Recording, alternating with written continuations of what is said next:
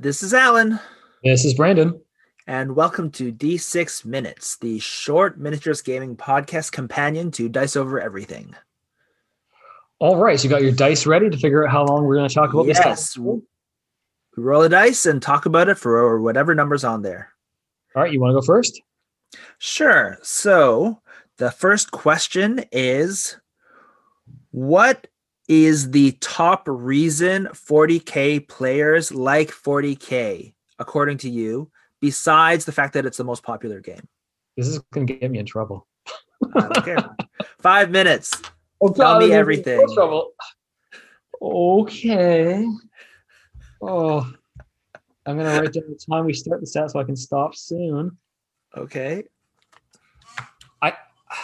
So my psychological evaluation of the typical 40K player. Okay. Let's begin with this. Okay. So 40K has been around for a long time. Yeah. So it's almost seen as like the basic game that these people aren't going to get like, they know what I wouldn't say they know what they're getting into, but I think they're just scared that they're not going to be accepted if they go into some sort of niche. If they go off into some other game, they're afraid that they won't find people.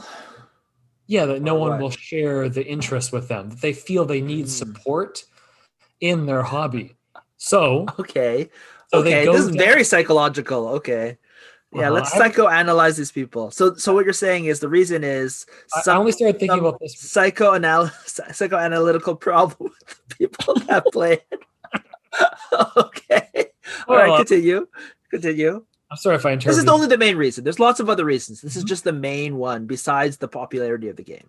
Yeah, you said the main one, so I'm going for the main one. Yeah. I suspect that just they want to be accepted, and they go down the well-trodden path of there's people who play 40K. 40K miniatures, they're reliably decent. Mm-hmm. There's the player base out there. Mm-hmm. Like everybody who's in gaming kind of knows the lore behind it. So the fear of the unknown. Miniatures aren't super hard to paint. They're not like crazy detailed like Infinity. Okay. And they're not crap like some people we won't bother going into now. Those are other topics. So what they've done is just take the safe path in life. Oh, interesting. So the idea is they're not going to 40K. So it's almost like you're saying popularity, but it's the psychological aspect of the fact that it's the safe choice. Yeah, like the painting challenge is often not super, super high on it. Like obviously there's like lots of detailed miniatures out there, and your AdMech, your Dark Eldar, Dark Eldar compared to other like variants of Dark Eldar that come from other manufacturers, they can be a little harder to paint, but for the most part, the shapes they put out are not crazy challenging. Okay. So that's not so bad. The way that you painted it, the psychological idea of taking the safe path because you're getting into this new type of hobby, and then once they get into it, they just don't leave. Yeah, because that's because that's the psychological idea of not wanting to leave. That's something that's you don't want to branch out at something that's a little bit scary. Yeah. Interesting. Okay. That's my thought. Are you going down a worse road, or are you going more? No, I was not going to talk about. I was thinking in general. I'm actually wondering about this because obviously the popularity is obviously the biggest thing, right? The fact that it's the oldest, longest thing, right? But I do wonder if it had released today, if Warhammer 40,000 wouldn't become one of the most popular franchises out there. Is there something else about the game that is more, I don't know, more exciting or something like that would drag people in if it was like a brand new game? Yes, your question is what gets people into the game like now, right? Yeah. So like you were saying, yeah, people have already been in the game, which makes sense for those people. But the question of what gets people into the game, that was my thought on why people get into it. Okay. I've only got 1 minute left, so you don't have to don't have to go too Yeah, I much. know. So I would say, in some ways, I think that that's just getting at a different aspect of popularity. So I'm going to say something which I think is, you're not wrong, but I want to get at something a little bit different in terms of the general gameplay. I don't know, honestly. You know what I'll say? I'll say this. The art is very, very good. Mhm. It's, I would say the second thing, if I were looking at this game brand new, The packaging and present um, are quite good. Yeah. yeah, the packaging and presentation and the art would drag me in. In fact, if I didn't know anything about the game, I might get into the lore and the game just from the art. And not the more like, what do you call it? The more World of Warcraft art that they're releasing now, but a lot of the older art was very different. It was more grimy, it was more vicious and more out there, especially like, the John Blanche stuff, right? It doesn't even look like, it's very, very stylized, right? And the style has nothing to do with how the models look like. Yeah, but I don't think that But people it see was, the art in the books until they get into the game. So yeah, that's I don't. true. Anyhow, all I right. guess that's just for me. So the answer is I don't know. Okay. Well, I gave an answer. I didn't evaluate anyone individually here. We can come back and start doing individual Okay. analysis later off stream. Okay. All All right. right. So on one of our possibly upcoming or just released podcasts, we were talking about conversions. Mm-hmm. So what was the craziest conversion that you've done? The craziest conversion. Whew. 5 minutes. Well, we Oh, just killed the whole podcast right there. Damn. yeah. The Okay. craziest conversion I've done. I don't actually even think I do that crazy conversions. Um, Do I have to go first while you think you about go this? first. You go first, and let me think about it. Okay, so I'm going to suffer from recency bias here first. Huh? I'm going with an Infinity conversion I did based on stuff you actually gave me from Okay. who's been at the store and one of your previous models.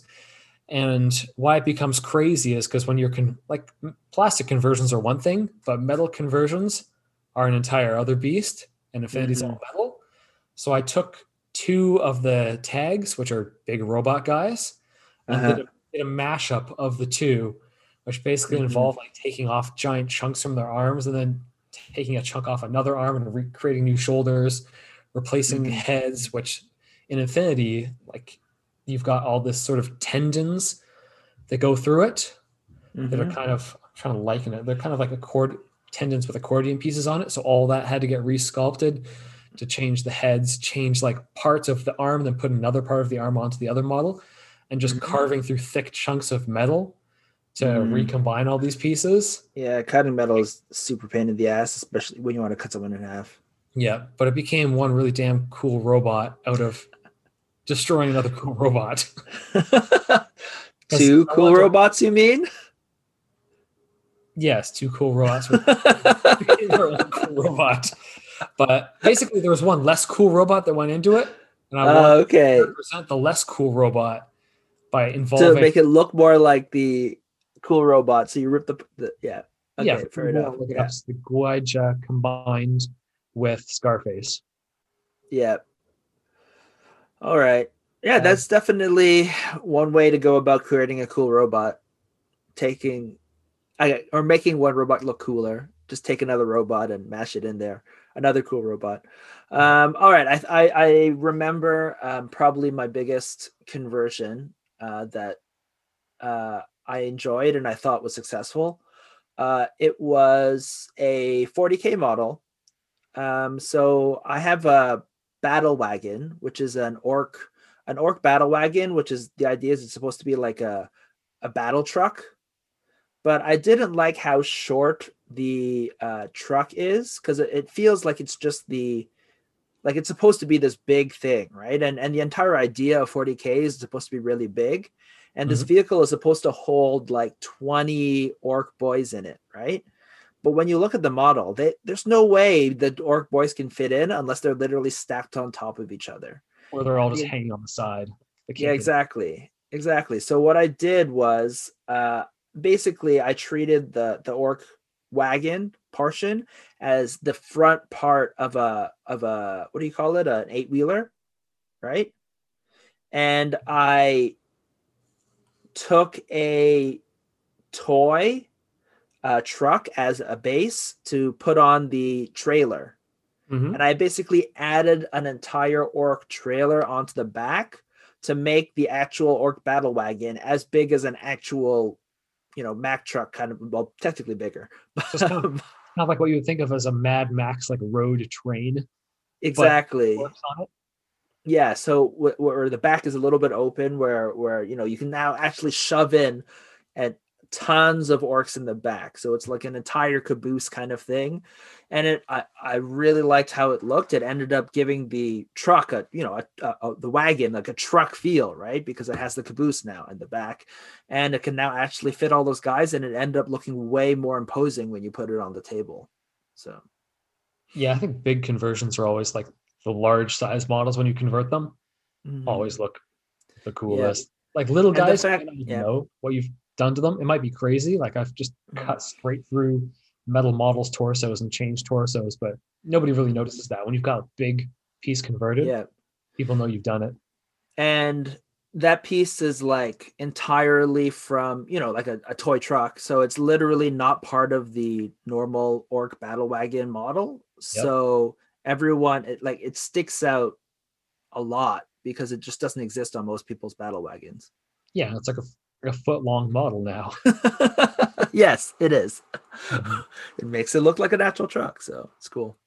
So that's probably my biggest, at least the one that I like the most, that it's the most successful. Now I can't even think about using a battle wagon without a caboose. Like if I needed a second battle wagon, I have to build another second back truck like caboose thing.